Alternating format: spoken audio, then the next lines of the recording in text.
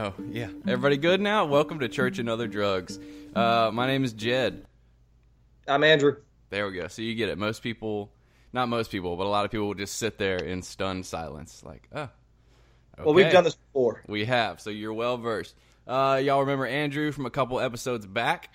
I wanted to have him back, so he's back. I wanted him to come back. I love this podcast. And so, Jed, before we dive into topics, as a recap, I wanted to tell you a quick story. So we did the podcast, and it was awesome. For me, it was great. I don't know what it was like for other listeners, but one listener in particular reached out to y'all. And since then, I have been corresponding with this person, and I'm not going to use their name. You know who you are. Basically, he reached out to y'all. You put him in touch with me, and he is a extremely smart, extremely well versed guy who previously went to seminary and then kind of I guess he got oversaturated or something happened, and he found himself without God and questioning everything. And so when I got this email, he was pretty much like, I'm a determinist and I'm an atheist, and I want to talk to you because I'm trying to figure out a way, is there any way I can get back? And I'm not going to it's not like I have this overwhelming, desire to know Christ, but I have a desire to know something. I don't know what it is, whatever. There's some void. And as a result of this podcast, we have been going back and forth with these novellas. It's extremely long. Yeah, I was telling John, at this point, I'm going to, with or without your permission, I'm going to print it off as a book, because it's no shit at this point. It's got to be 16 pages or something. It's a awesome. lot. Yeah, it's good. I've just been but it's so rich. I know. He is so intelligent, and keeping up with him is challenging. And so I'll read his emails, and I'll sit there, and I don't respond immediately. I sit there and I think about it, because I'm like, man, that's a pickle in a pinch. How do I respond to whatever it is? And in order to do that, I have to. I'll just tell you, I have to go and periodically, I have to research something, and then really ask myself, all right, well, I've researched this before, but I haven't had to think about it in this way yet. And so it's been great to kind of test me and help me understand my faith better. And I think it's been good for him. I was going to say, I think it's the coolest part is I don't know that he ever necessarily would have even gone down this road of questioning or even thought about it. And it's just really cool that that this podcast helped facilitate that. It's just pretty neat. Yeah, I agree. So that's a success story. If there are many success stories associated with this podcast, but that is certainly one of them. And so we'll put that. Stay tuned. I think that we'll have a lot more to talk about with that over the course. And in fact, at some point, it might even be cool to have us both on. Yes. to almost argue. Yes. No. That's actually that's the idea. So if you listen to this episode, let me know what you think, guy who shall not be named until you can tell us that we can say your name. I can't even remember if he did or not, but I'll just assume that he didn't. I think that'd be awesome. That'd be a good one. And so that we're not singling out one person. What's the topic is effectively how can, for the purpose of tonight, Jed and I were talking ahead of time and thinking about, all right, what are we going to talk about?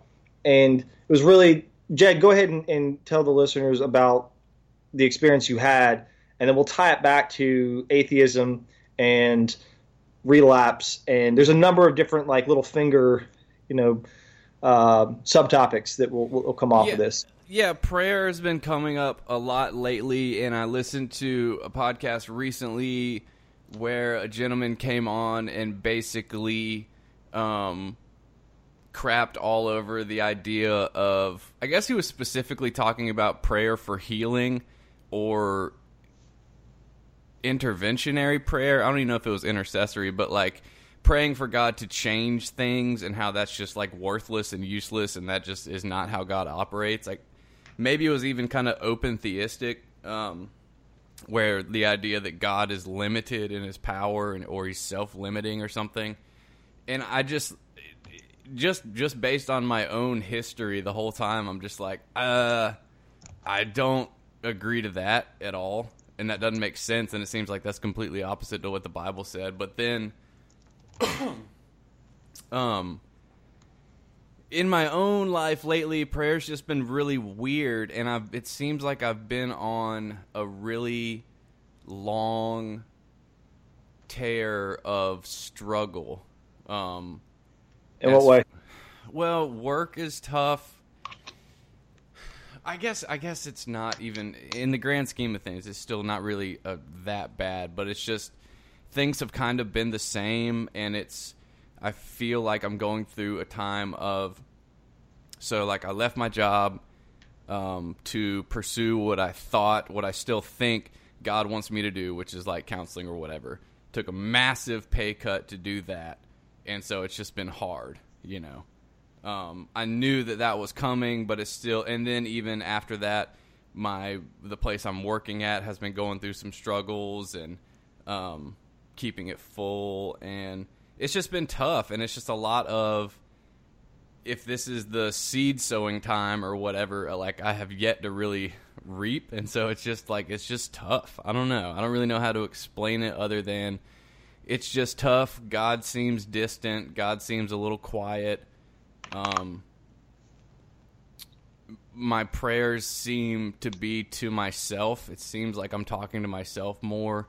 It seems like I haven't been really able to hear God as much. I don't know. It's all very like, I can't even really think of good like practical examples. It's just like kind of a hazy time. So it's interesting because one of the things that, like, going back to that email exchange, is that, and I think that this is probably applicable for a lot of people. It's been applicable for you, me. I mean, I think everybody that's a Christian probably has dealt with this. When we pray, like, what are we praying for, and what is our expectation? And my small group, we were talking about this sort of tangentially, but you know, how does everyone pray? Because you have some people that are they pray for things, and I don't know, the prosperity kind of thing. I don't know. I don't know how effective that is. But getting back to what you were just saying, Jed, about in this season where you're transitioning from to, and you have made sacrifices because for any number of different reasons, and you are trusting that God's got a plan and you're not privy to it, how do you know if God's listening? Does that sort of wrap it all up? Or how do you know how God's like influencing you in your life or whatever? Yeah, I guess I'm realizing I don't even know what I'm expecting. Like it's just, I haven't had many spiritual highs lately. Maybe that's really what I'm lamenting, and it's just been nose to the ground, kind of. It's all faith right now. Like, I'm just living my life assuming that what I am doing is what God wants me to do, and that, I guess if I'm honest, you know, I still keep that, you know, it's just like, I'm doing the Lord's work, and one day I'm just going to be rewarded in this life or the next or whatever, because it's just, it's trudgy right now. I think that's right in line with what we were talking about before, which is, if I had to pose it, what's the difference between God's will and self-will? And how can we... I feel like there's a big difference. Sure. Yeah. No, absolutely. There's a huge difference. But I, too, have been going through... This has been a really hard year for me. And but it's also been... professionally, it's been a very challenging year. In some ways, it's been very great. In other ways, it's been not so great. But a lot of it's my perspective, right? Yeah. So it's real easy on days where, like, when I was first getting sober, I got sober in Atlanta, and there's an old guy from the hills of North Carolina, G&D, and I would go to this men's meeting on Thursday nights, and I come in, and I'd have supper with him, and you know, they'd ask me, you know, how you doing? I'm like, I had a bad day. And I'd say it a fair amount because in early sobriety, I was just ornery. And Gene eventually said, Andrew, have you ever thought that you did not have a bad day, the day had a bad you? And he was just being sort of funny, tongue in cheek. But it stuck with me. It stuck with me. The day doesn't change. Yeah. Right? But my perspective can. And so applying that to kind of the topic, I think it's really easy to forget, or at least the trust, the faith part, which is what we talked about, I think, loosely before in a previous podcast. Sometimes the expectation that we have as Christians or as just spiritual beings wanting to be in constant contact, it will manifest itself differently, and I think that sometimes self-will takes over without us even knowing. It's not like self-will manifests as it manifests itself in like arrogance and disregard. That's not what I'm talking about. I'm talking about how easy it is to allow yourself to get wrapped up in the day-to-day stuff, right? And it's, like in the morning I pray and I meditate, and I find more recently that after I meditate, I'm good for a little bit. But at some point, the day, like I get engaged in the day, and it's time to do my job. It's time to, meet with my employees. It's time to talk to my wife. It's time to, hang out with the kids. It's time for me to be a father. All these things, and the consistent part about that is me, my stuff, my life. And unless I take pause to be mindful, and I know that's kind of a cheesy word these days, but I'm going to use it anyway because it's applicable. To be mindful that I can't do anything without God. And that conscious contact requires me to take pause and seek it. Otherwise, it's really easy for me to take my will back. And yeah. I'm guilty of it. I think everybody is. I mean, we were talking earlier about relapse. In my neck of the woods, I've had a number of different people close to me relapse.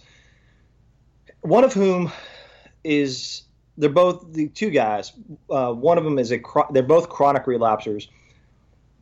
One of them is I'm terrified for. I mean, because there doesn't seem, I guess I hate to say constitutionally incapable of being honest with himself, but there does seem to be some of that. And I'm not going to take his inventory, and I'm certainly not going to mention his name, but we've talked about it at length. And the other guy, same thing. He's doing great. He'll get 30 days, 60 days, 90 days relapse. 30 days, 60 days, 90 days relapse. And I'm like, what happened, man? And he's like, I just had a bad day. And like, I found myself in the truck driving to this place that where he goes and he does his thing and he disappears. What was this thing? Crack. Ooh, yeah, that's a monster. Mm-hmm. And the other guy is, yes. I mean, anything. Yeah. yeah. And yes. I mean, that was me, though, for the longest. I mean, that was me for a solid decade. How did you get sober? I'm sure you've told. I don't know. Like, how, like, tell, okay, so, for those who don't understand, like, what happened, and then I'm going to pick at it. Yeah, so my last time, I guess this is poignant, because I just made 4 years on the 23rd. That's huge, man. Yeah, I know, it's crazy. That's what's funny. Yeah, things are good. And all bullshit aside, yeah, things are great. So at this point, this is just relapse after relapse. I didn't really I had outside consequences, but they weren't pressing. Like, I was living in my car. My girlfriend, my wife now, we were just shooting dope. We would go fly a sign by the interstate to get money, just beg, and then we'd get enough money for gas, and then we'd drive to Walmart and steal Blu-rays and sell them, at FYE, and then that's all we really did. That was it. So, the last straw for me was I tried to steal from one of my last good friends that still hung out with me like a brother. Like, yeah, like I've stolen from a lot of people in my life, but this one, it was like, like when he confronted me, he was just crying. It wasn't like anger, and it was just like, oh my God, like I am a piece of trash. And I had an experience of my last night using. This guy I met at a previous rehab had like $900 in counterfeit $100 bills. So we just drove around to all my drug dealers and just ripped them off. And then I found myself in some meth cook's basement, and I guess we were smoking meth and shooting heroin, and I guess I passed out at one point, but I remember, I don't think I've told this story, but I remember having this intense, I guess I had fallen asleep, but I was in the room and I was looking at myself, and I looked at my friend, and I saw just this, like, it was him, but it was more like a demonic entity face thing just jump out at me, and it woke me up, and I was just like, I just felt the overwhelming sense of impending doom, and I'm in hell. Like, there was no AC in there. It was summer. It was hot. And I was just like, this is like something bad is going to happen. And we had planned to go use the counterfeit money at a store the next day. And I canceled that, and I called, and I was like, I need to go to rehab, like right now. And I drove to rehab in Lafayette. And I just checked in. I didn't think it was going to work. It was just another time in rehab, and that was just it.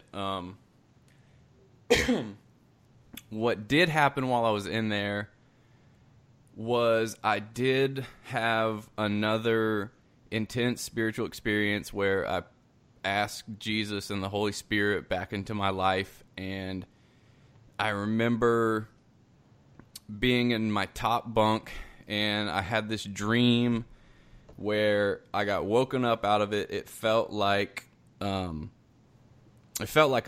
Coke can sized object hit me in the chest and corkscrewed, and I physically bounced on the mattress, and it woke me up out of my dream.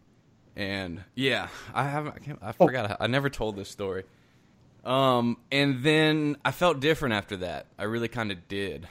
And things were going good. My wife, got out of treatment, and then she called me and broke up with me while I was in treatment. So I went outside and I punched the wall and I broke my hand. And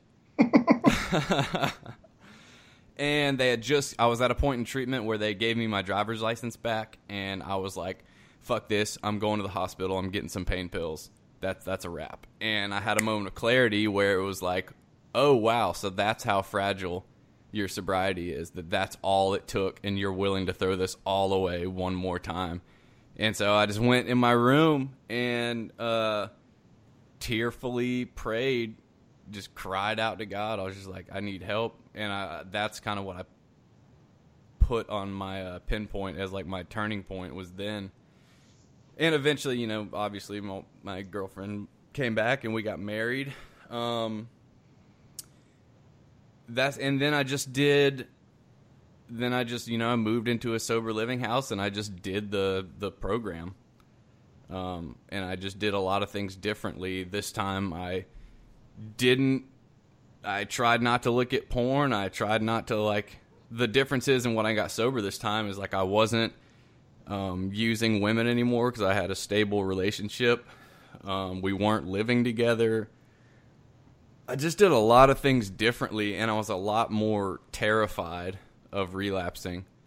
Yeah, that's really what started that. So that's sort of the burning bush experience. Yeah. What happened, when you hit your knees and you were like, after you came into contact with obviously a power greater than yourself in the form of a wall, what when you hit your knees and after you sort of recognize how like the fragility, how fragile your sobriety was, what was the response? I mean, was there a response, or emotionally, spiritually, whatever? Like, how did it change your desire to go use, or did it? It did. It just, I mean, and a lot of my prayer is focused around changing, and even still today, it's focused around literally, supernaturally changing the way I feel. Like, I try to use it for anxiety and depression, and it's literally like, God, I cannot handle feeling this way. Like, I need you to change it. I need you to fix this. And usually it'll be like I'll go to sleep and wake up with a different mindset. I don't know. It just, well, this is also, was it me that saying this in my head or not? But the prayer at that time was focused on, I can't do this without Kaylee. And I heard God say, she'll come back. You're fine. Like, she will come back. I don't know. Was that me? Who knows? Was it God? Who knows? I just said, okay. And for some reason I was able to trust it and just move on from there. And then I just started following orders. You know what I'm saying? Like, I did what people said. And it really was, well, I've had times before, like when I went to prison and had spiritual experiences, that is the only time in my life that God has plucked the desire to use away from me. And I did not want to use at all, even a little bit. If that's the case, then why did you subsequently use? In that scenario, I got super addicted to porn. I was sleeping around and being a general piece of crap, and it snuck back in. I started abusing caffeine first. I did no maintenance work whatsoever.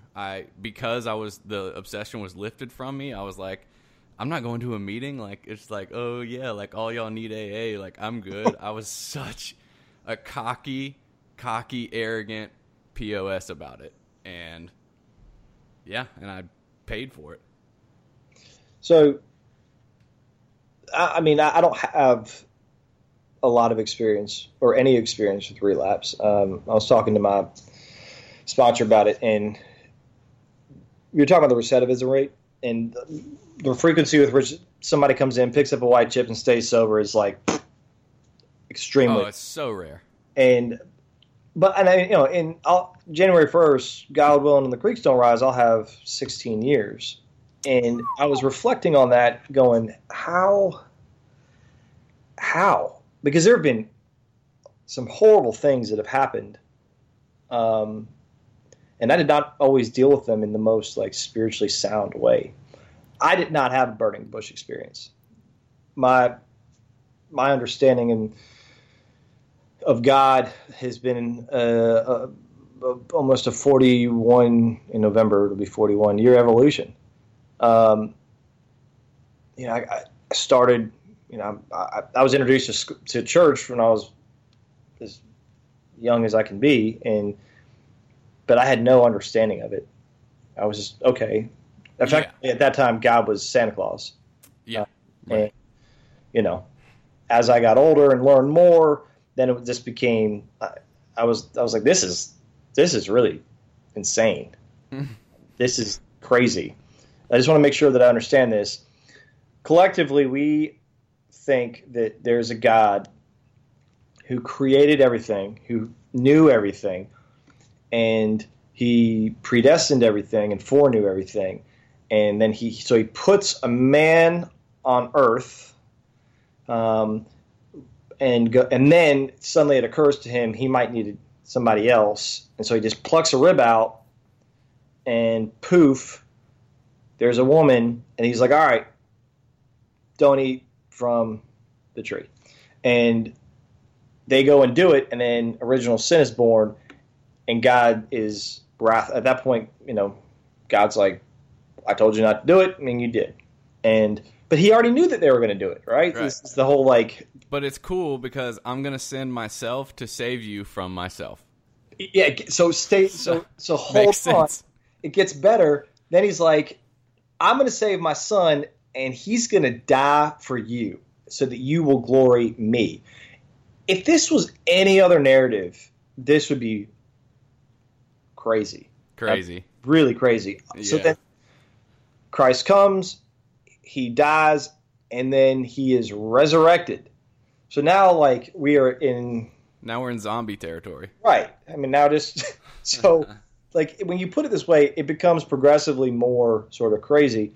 And I just completely rejected it. I was like, how can y'all like make fun of Scientology? Yeah. It's a good point. Right? Like, I don't know much about Scientology, except that an evil warlord came and took some souls and dropped him in a volcano. I don't know. I'm not going to pretend like I know. So I mean, that's close. Yeah, an evil warlord named Xenu. Is that right? Xenu, yep. Yeah, Xenu. All right. So whatever. If you're a Scientologist and that works for you, keep coming back. Whatever. So when I got sober, I struggled really, really badly because one, I stayed sober for the first year almost out of spite because I was so outspoken and opinionated, same thing, and so negative and so arrogant and so, just not a fun person to be around in any way, shape, or form. And I'm not going to give you the satisfaction of relapsing. Yeah, and so I had this guy, Don B. I'll never forget it. He was in Atlanta, but he was from New York. He always wore these like shades, and he would like poke me in the chest, and he's like, "You need to take the cotton out of your ears and stick it in your mouth." And I remember like hating him, and feeling like you don't know me from Adam's house cat. Like, who are you to talk to me this way? And so I was like, I'll show you. Whatever. I effectively stayed sober out of spite. And then I ended up getting a sponsor who, he didn't try and talk me down off the ledge. He just tried to introduce me to a different way of thinking. So when I finally calmed down, after that first year, 18 months, and I was a little more teachable, it became a little easier to understand that God for me was going to be something greater than a group of drunks or good orderly direction. That was all I could deal with at first. It was just like, look, I don't know how to do this. I know that I need God. Y'all, the group, the body of, like, that will be God for me for now. And then over the course of time, and this isn't the burning bush thing, but I felt called. I felt like this is something I should like reduce my ego and take into consideration that there may be something that I'm not seeing. And so I started going back to church very reluctantly with really a mind to poke holes in every single passage in every single book. And I did. That's effectively what I did is I went in there with the intention to disprove rather than prove, but I was there nonetheless, and I felt like, what, I'm here. At least I'm here. I haven't died yet. So anyway, over the course of time, the word spoke more and more. Different sermons hit me harder because they were relevant in the moment, and you always hear there are no coincidences, and I thought that was super cheesy. I was like, of course there are coincidences, Anyway.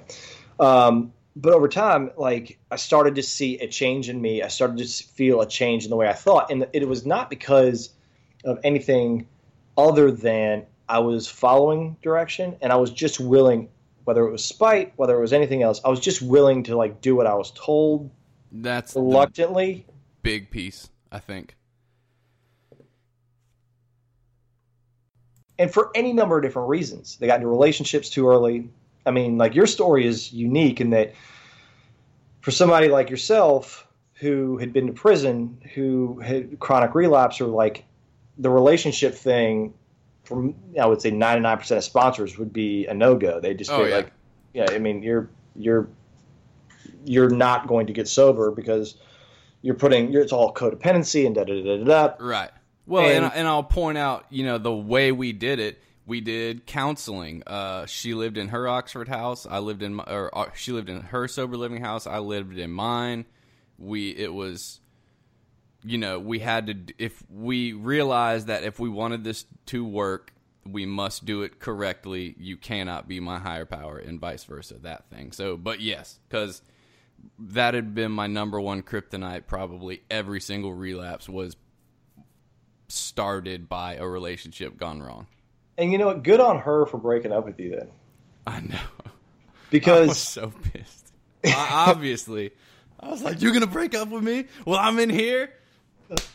I'll show you. I'll show you, yeah. So, I mean, I think that relationships, putting relationships in early sobriety aside and letting God be the sort of focal point of the conversation. I was sharing with you earlier, and I think I articulated it probably pretty poorly, and I aim to do the same now.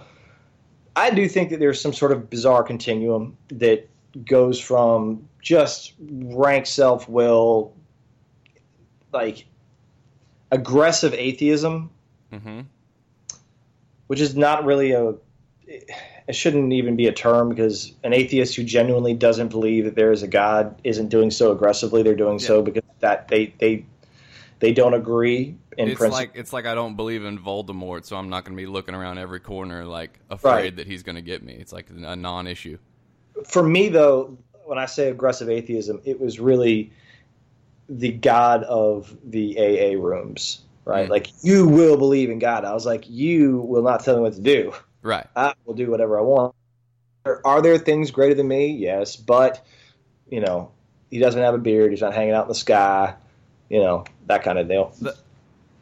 Good. Well, what's funny is I was having a conversation with someone about this recently, and in this, I've been reading about it too as well. But it's, I don't understand how it's not clearer to most people though. But if you are just, if selfishness is our main problem, right? And we are just given the edict to just go create some God for yourself. Like, the chances that I'm basically going to create myself are extremely high, right? Or that I'm just going to create this willy-nilly God that I can justify doing whatever I want. Right. Because it's like, even, with like Christians, Muslims, Jews, Hindus, they've got books that literally say what their God is, and we still don't get it right. So take any sort of guidelines away, and I'm going to make some cuckoo stuff, and then I'm going to use it to justify my every action, and then be baffled why I'm not getting the life results I want. Does that make sense? It makes perfect sense. Yeah. Also, just so that regardless of what religion or whatever your spiritual makeup is, or what you believe in, we're humans. Our capacity to understand God is, assuming God, I'm going to say there's a God, because that's what I believe in, and he's unknowable. We cannot fathom all that God is. So we're going to be able to document it though, and that's going to be sufficient, right? Whether it doesn't matter if it's the Quran, the Old Testament, the Torah rather, or the Bible. Trying to write it all down and whatever, and say this is God and that's it. It's very, very. I think that the likelihood of getting it perfectly right is impossible. unless it is divinely inspired, right? Unless these are in fact the words of God. And now we're into the whole, interpretation of the Bible topic, which for me, I believe that the Bible is. I believe what the Bible says, right? Have there been? This is part of the conversation I was having with the guy we were talking about in the beginning of the show, which is, how can you believe this? And I've had the same conversation with another sponsee of mine, who, when we started, he was like, "You're an intelligent guy. Like, how do you look yourself in the mirror and believe this?" And I was like, man, that's a long, long conversation. Before we get into that, like, I'm happy to sponsor you, but You can get another sponsor if you want, but I cannot sponsor you unless you're at least willing to consider the notion that there is something. Yeah. If you don't have that will, like if that's not within you, then you're gonna, in my opinion, you're gonna relapse. And he had before. Right. So over the course of a number of conversations, he's a very intelligent guy too. We were talking through. He also knows that I meditate, and so he really likes talking about Buddhism. And this and all this sort of ties into what you were talking about before, having kind of this weird season in your life of praying but not really feeling close to. And what I was explaining to him was pretty much in line with what you were saying. Like, there are seasons that I have where I feel like I'm really struggling, and I'm really like, I sometimes even get resentful at God. I'm like, I don't know what the purpose is, but I could use a little relief here. I could use just anything. And it happens on God's terms, and it happens in God's way. And 99% of the time, it's really my perspective. So all this, this past year, I could be like, all this, it's been really hard, and there's been bad things that have happened, But the fact of the matter is that I'm probably a much better person having dealt with that than I would have before. Like, I have grown this year professionally and spiritually, and it has been warfare, man. It has been really, really troubling in some respects. It's been sad. Go ahead. No, that's a great point, because I always forget that I've never been to this point before. Like, I'm assuming that I'm in charted territory, and maybe that is where I'm getting this idea of, like, I should be feeling some sort of way. I think God knew that to even get me here, like in early sobriety, I needed an absolute, like, I didn't need my handheld, like the Footprints poem, dude. Like, he had to carry me through a lot of that. And as I'm growing now, I think he's letting the line out, but I'm like, oh, but wait, are you sure I'm ready? I'm not sure. But it's like, I forget. Yeah, I've never been sober for 4 years. I don't know what this is like. I've never been 31 years old. I've never been married. I've never been in a professional career. Like, this is all brand new. So that, you might have just unearthed something big there. But yeah. And I mean, it's true it doesn't matter if we are 1 minute sober or we've got 30 years. I mean, there are so many new things. We never stop learning. And I know this sounds like super cheesy and like warm and fuzzy, but the only way that I'm able to not get completely crazy is to recognize this too shall pass. It goes back, and the reason I say that phrase, focusing on that phrase, is to kind of tie back into the conversations I was talking about with Buddhism, and that when I was talking about G&D and first getting sober, and Doug, my sponsor, who since he passed of cancer, but he would always beat into my head. If I was having a great day, he would say, "This too shall pass." If I was having a horrible day, "This too shall pass."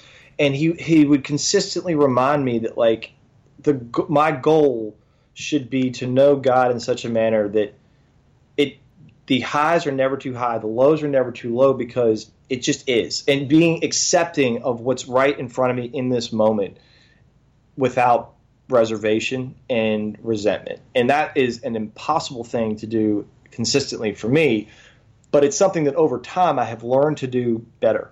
And it's practice. It's being willing to practice. And I mean, I get irate, I get frustrated, I get egotistic. All these things happen, and at some point I calm down, and I'm either laying in bed or I'm driving or whatever, talking to a buddy, talking to a stranger, doesn't matter, and it'll hit me. I didn't die. Yeah. That's so stupid, but like, yeah. As long as I have an opportunity to wake up tomorrow, then I'm going to have the opportunity to experience life on life's terms, which means that I'm going to have things that are sort of fortuitous, and I'm going to have things that I would prefer not happen. And over time, it's realizing that in this moment, right this second, it's fine. Even when it's been a long time since I wanted to use in a way that was of concern. But even then, if that were to happen, I mean, I think that I would get to a point and go, this will pass. I say that, but let's talk. Yeah. Let's talk next time when I try to quit dipping again. And right. Exactly. God, we're not even going to talk about quitting nicotine today. No, but to kind of it's all self-will, my friend. Yeah, nope, not. You can have everything, Lord, but no. God, I shouldn't have even said that. Just leave it for now. Give me anyway. Why did you even say that? But no, to talk about why do people relapse? I can still, and I don't, I am not sure it will ever fully go away, but my desire for relief is absolutely still there. It morphs and changes. The things that are attractive to me today are something to, quote, wind down with after a long day. That sounds great sometimes. Could I ever really see myself? It is hard to imagine that I would fully commit to that lifestyle again and just go back out there for one good run. That seems pretty far-fetched. And I don't know if that's even a good mindset to have, but really it seems like that would take a whole lot. But it's effectively a restatement of a head full of AA. Oh man. Well, and in this case, it would be such a all right, God, we're gonna press mute on you for a little bit, and I'm just really gonna go. That's part of what the program teaches you is I've got a shit ton of landmines in between me and that will go off, and people will hear the noise and come running and see what's up. But no, I mean, if I didn't have those tools, that thing inside of me is definitely still there for sure. So how do you talk to the newcomer? I was having this conversation with a brother and a mom of these two people, and trying to explain to them they don't suffer from this disease, so they don't have they're well, maybe this individual should go to rehab, and because I can't help them. And I was trying to explain to both of them, no, man, it's not our job to get these people sober. Oof. It's not our job to keep them sober. And by the way, sometimes our best efforts hurt them. Are only it's just enabling them. That's literally my job is to tell parents that. So I had to do that on Friday. You know what I'm saying? So it's how do you do that? It is tough, and you basically tell them this is the disease that is counterintuitive to common sense. Hope for the best, prepare for the worst. Usually I try to turn it to go to Al-Anon, get therapy for yourself. You need to be at a place where you will be okay no matter what your son, daughter, wife, boyfriend, whatever, cousin, whatever they do, that you'll be okay, and that's their only chance, It sucks, having to tell someone, pretty much, I think they're going to relapse, I know they just did 90 days in rehab, but, they're probably going to relapse. I hate to tell you. I had that exact conversation. You said you had that on Friday, so did I. Literally had that exact conversation. And I feel worse now than I did then, and not as a result of this conversation, just because of how blunt I was. Sometimes that's the only thing that's needed. I've been snowballed before. My parents have been snowballed before. Was that effective? I don't know. Probably not. Was that more... I guess you ask yourself the question, in not being blunt, am I just trying to make myself feel better? You know what I'm saying? Or like, is this probably what they need to hear? That's where you better be linked up with God and have that lead you, because that's tough, dude. It is. I mean, I said to this woman, this mother of my sponsee, look, because I mean, in a little bit of context, everything that you talked about with your story, like how low you got, is what's happening with him. I mean, it's just breaking into her car, stealing cash. I mean, just the incessant manipulation, constant excuses. The interesting thing is, he hasn't really had that many consequences. Yes, he is OD. That is a consequence. But he still has a house over his head. He still has a car. He still has... ODs aren't really big ones because, in my experience, you don't remember them. So it's just like it's a big consequence for everyone else. To everyone else, but to you, you're just like screwed up on hospital meds, and like everyone's catering to you and crying around you, and you're like, "What's going on? What'd I miss?" Yeah. But to everyone else, it's when I had to go to my first hospital visit of my best friend who was on life support, I was like, "Oh, this sucks. Like this is awful." And so I'm having that conversation. And knowing full and well, like, the chances that this guy gets sober, based on what I know, in my opinion, and I'm not a doctor, not good. And I asked her, if she thinks in her mind if she's enabling him, and she kind of got silent, and I said, I don't mean to be ugly, but let me answer this question for you. Yes. You're absolutely enabling him, and you're enabling him because, like, it's not you're not doing it maliciously. You're doing it because you love him and you want to do anything you can to help. But you're fed up, you're angry, you're resentful. I mean, you have all this stuff that's like it's impacting your life. At some point, you may have to get to a point where you effectively accept that your son is going to die. Mm-hmm. You shut off all contact with him, because the person you knew is no longer there.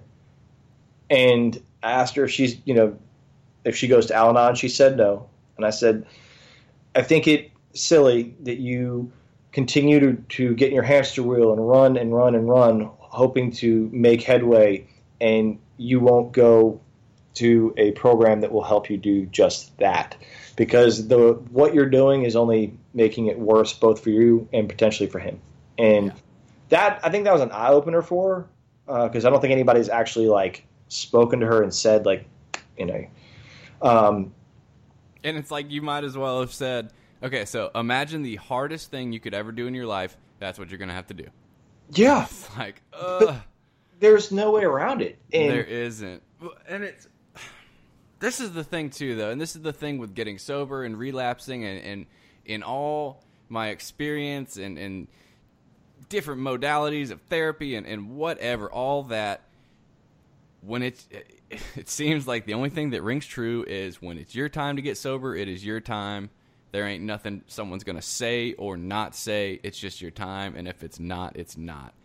And but it's as far as what other people do to help them, I always act as if it's your time. Yeah, and I mean, I agree with that, but I think I would phrase it differently, because... How so? I don't know that there's a time. I think that... and Yeah. All right, so when I was growing up, and, you have your first girlfriend, she breaks your heart, and you're all weepy-eyed like a little puppy, right? And then you just... And, people talk about, like, well, she wasn't the one. And so this whole concept of the one... Yeah. As, in hindsight, I don't know if there is the one or not. I mean, if that was the case, our divorce rate wouldn't be what it is. But I think that... Yeah, because how do I know that this is even my time to get sober? Because it's like it's not done yet. So, yeah, I see what you're saying. But I think that at some point, the question, are you sick and tired of being sick and tired, and are you done? If you answer those sincerely, like... without reservation. And this is the thing I think that every single person knows. You have in your heart and in your head that sliver of doubt when you say something and you don't say anything about it. Like, are you done? And you're like, yes. And then in the back of your head, you're like, Yeah. I mean, for the most part, I'm done. Then that's not being done. Like, I think that are you committed? And that's committed in the relationship, committed to the job, committed to being sober. You know what that means. Like when you commit to something, because I know when I was using it, if I was, I was committed, dude. I was pot committed. There was nothing that anybody was going to do to tell me. And this happens in my life now. There have been times where I should let something go, and I get a little bit off the beaten path because, I'm interacting with the day and I don't take pause and I don't talk to God. Sometimes I even talk to God, but I do so insincerely because I'm like, I'm talking to you, but I know you and I both know I can't. I have got to have this. I've got to pick at this scab. I've got to, and that is ego. That is self-will. That is all of those things that are still alive and well in me 16 years later, 15 plus years later, and I do it a lot less than I used to. I still do it. And I think that when we were talking earlier about this continuum, getting back to like the aggressive, atheist versus the perfect whoever that is, that is 100% does everything that God wants. I guess Jesus. Yeah. I don't know anybody other than that. Somewhere in that, and I'm not talking about like the devil in God. That's not what I'm getting at. I guess what I'm getting at is within our like human capacity, we know that there's a continuum, or inherent, and I think in our day-to-day thinking, we know that there's this continuum between how committed we are to doing the right thing, doing the right job, doing as good a job as we can. I mean, you have a wife, you know this. When certain times you have arguments, you know that you should just that you're wrong, and you will still sneak in a but what about? And it's irrelevant. And I do this, and I think we all do it with the individual who ends up relapsing. I think that, and going back to what you were talking about, your time to get sober, this is just my opinion. I think that anytime you can answer the question, are you committed honestly, it's your time. Anytime you are willing to, when I was in law school, I had a buddy of mine that would ask me this question: Andrew, is it better to be right or happy? And I'm sure I gave some flippant response then, like I'm only happy when I'm right, or some nonsense. But at the end of the day, that's what it comes down to. It doesn't. I can sit here and like belabor a point and like just beat a horse dead to convince that individual, whomever it is, that I am right and they're wrong, whether it's my wife or my friends or a sponsee or sponsor or whoever. But sometimes it doesn't matter if you have all the facts. Yeah, it's how you use them, how you say, and this goes to what we were just talking about when we're talking to other people about the consequences, like a family member. Being harsh is okay. Being harsh with malintent is not. Sometimes what you say is not nearly as impactful as how you say it.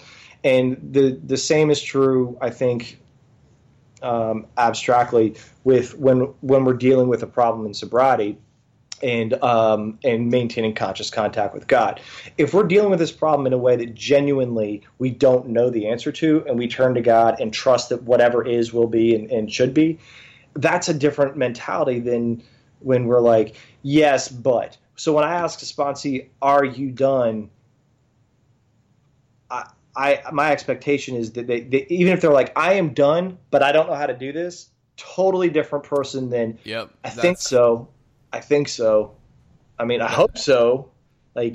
And that was how all my questions were and answers were framed this time too. It was all like, yeah, I hope I am. Like, I don't know. Like, I want to be. I have my experience shows me that I cannot be sober. How the hell do I do this? you know, do whatever it takes to get there. Oh yeah, I mean, I was trying to stay in rehab. I wasn't trying to get out. I was like, you can't let me out there. Like, I'm a monster, dude. Like, don't let me out. I can't do this. Inside your wife. Yeah, for real. It's like, no. I need much more time. That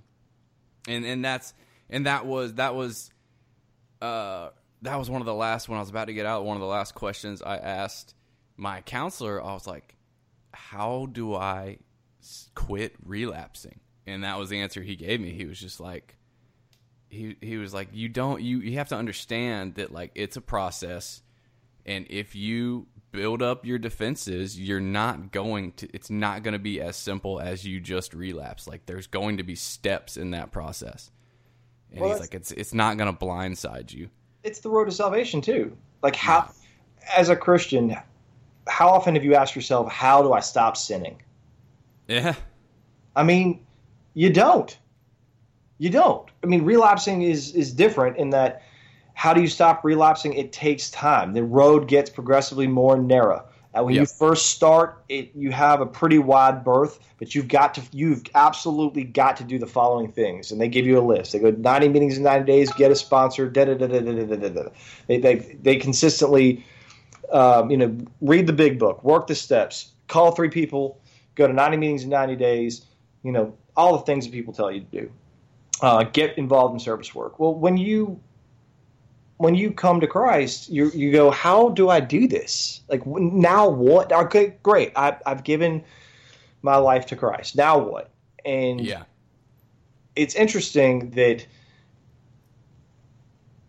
whereas before I didn't know, now I have indications. I may not know what the right answer is, but I know when I'm doing dirt. I know when I'm not dealing with something in the way that I should. I know when I'm being judgmental, or when I'm being, I do something with haste, and I'm kind of self-willing it. And my definition of self-will has changed dramatically. Like when we talked early in the conversation, is there, the difference between self-will and God's will? For me, sometimes it's not that clear, because if I'm doing something without God presence, without this moment right now being in servitude, then I'm doing my will.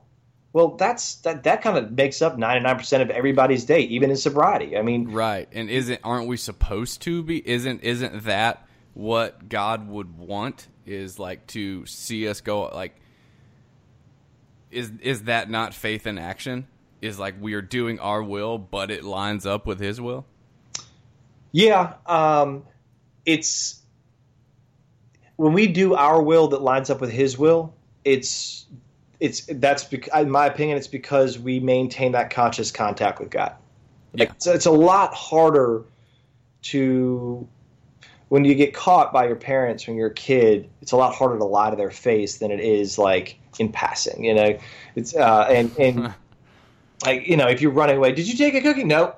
But like, you look at them right in the eye, look me in the eye, they can always tell, because you smile, you twitch, you do some stupid thing. It's a lot harder to do, to get sideways when you genuinely are putting your will in your life over the care of God as you understand Him. And I know for me, when I pray, tying this all back into prayer, I frequently, my prayers are, some are memorized, but most of the time it is, I'm praying for an individual, and when it gets to me, I don't pray for me to get certain things. I spend some portion of that in repentance, like, and in some ways you call it a 10th step, like reviewing how I could have handled things better, asking God to forgive me, and then ultimately asking for the knowledge of His will and the power to carry it out. And not in this sort of insincere way. Like, Lord, I am a sinner through and through, and I know that, and I'm not trying to not be a sinner. What I'm trying to do is be a servant to You, and I'm hoping that with time You will help me understand in a way that I get it. And it's a maturation. I mean, it's not overnight. I mean. Mm-hmm. You can do God's will right this second, and then next year, if you had to give them this exact same situation, do God's will, and they could be two totally different things. And it's because of the road to salvation, right? I mean, it just takes time. I think that is also a massive key to why it's so tough for people coming out of a life of drug addiction, in which I can literally transport myself to a land of pure imagination in 2 seconds. With one shot, I can completely change my life instantly. Mm-hmm. And you're talking about a growth over 16 years.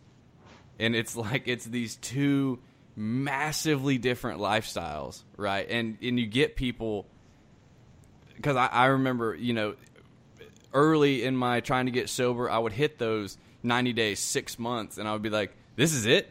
Like, this is sobriety? Like, no thanks. And I could never give it enough time for the promises and everything to actually start coming true in my life. It's just a different, I don't know if that was like a keystone, but it is two completely different ways of living life, especially coming out of drug addiction or a life of drugs. And you're spot on. Just not to counter that, but I was thinking about, yes, if you're a drug addict, you had to start somewhere, and what got you high in the beginning just became maintenance after some point. I mean, it was nothing else, and so you needed more, and that just took time. The same is true here. I think that in sobriety you can see immediate changes. Like, you can be rocketed to the fourth dimension immediately. Yeah. And you see it happen all the time. People talk about the pink cloud. I mean, the pink cloud sets in quick. Real quick. It just way pretty quick. Real quick, too. But that is that sort of immediate – it's the immediate fix. Like, oh, my God. Or as long as I don't use, I show up at work or whatever it is. And it's like, this is crazy. I mean, it's almost unfathomable. Like, it's baffling to somebody who's living a different life without drugs and alcohol that things are happening or not happening that, were destroying them before or not happening now.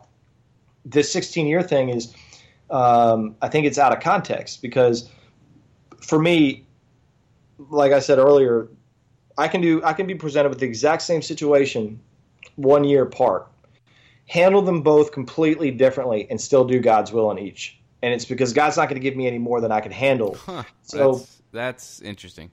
So it's not that I'm like I'm waiting for that situation to happen again so that I can handle it better, although that happens too.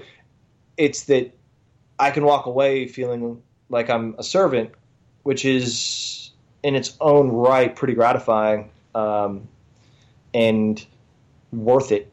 It's satisfying. Yeah, I kind of had one of those recently where it was like, I walked away from a situation like I think I just did exactly like what I was supposed to do, and I didn't even really necessarily feel like, the words flowed out from me, with ease, and I don't even really remember thinking about what I was saying, and it just came in those moments of just being a conduit thing. But I think it's challenging though, no matter how we do it, because we're like inundated with opportunities like that, both individually and then with other people. And for every time we do it right, we do it wrong a million times. Yeah. Oh my gosh. Yeah. Well, yeah, man. This has been good. This has been good. I think we can wrap it up. Yeah, absolutely. Send us an email, churchandotherdrugs@gmail.com. Let us know how you pray, if you don't pray.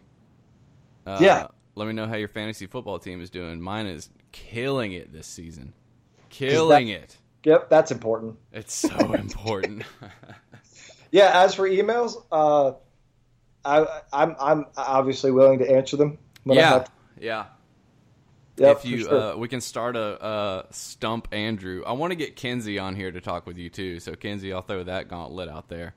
Look, I'm not looking to be stumped. Like, this isn't a competition. I'm looking to stump you though. So okay. I'll tell you this: if anything comes up where I feel totally like out in left field, I will be the first person to say I have no idea, and then I'll probably just make something up on the spot. All right, that's what I'm doing. All right, buddy. Thanks.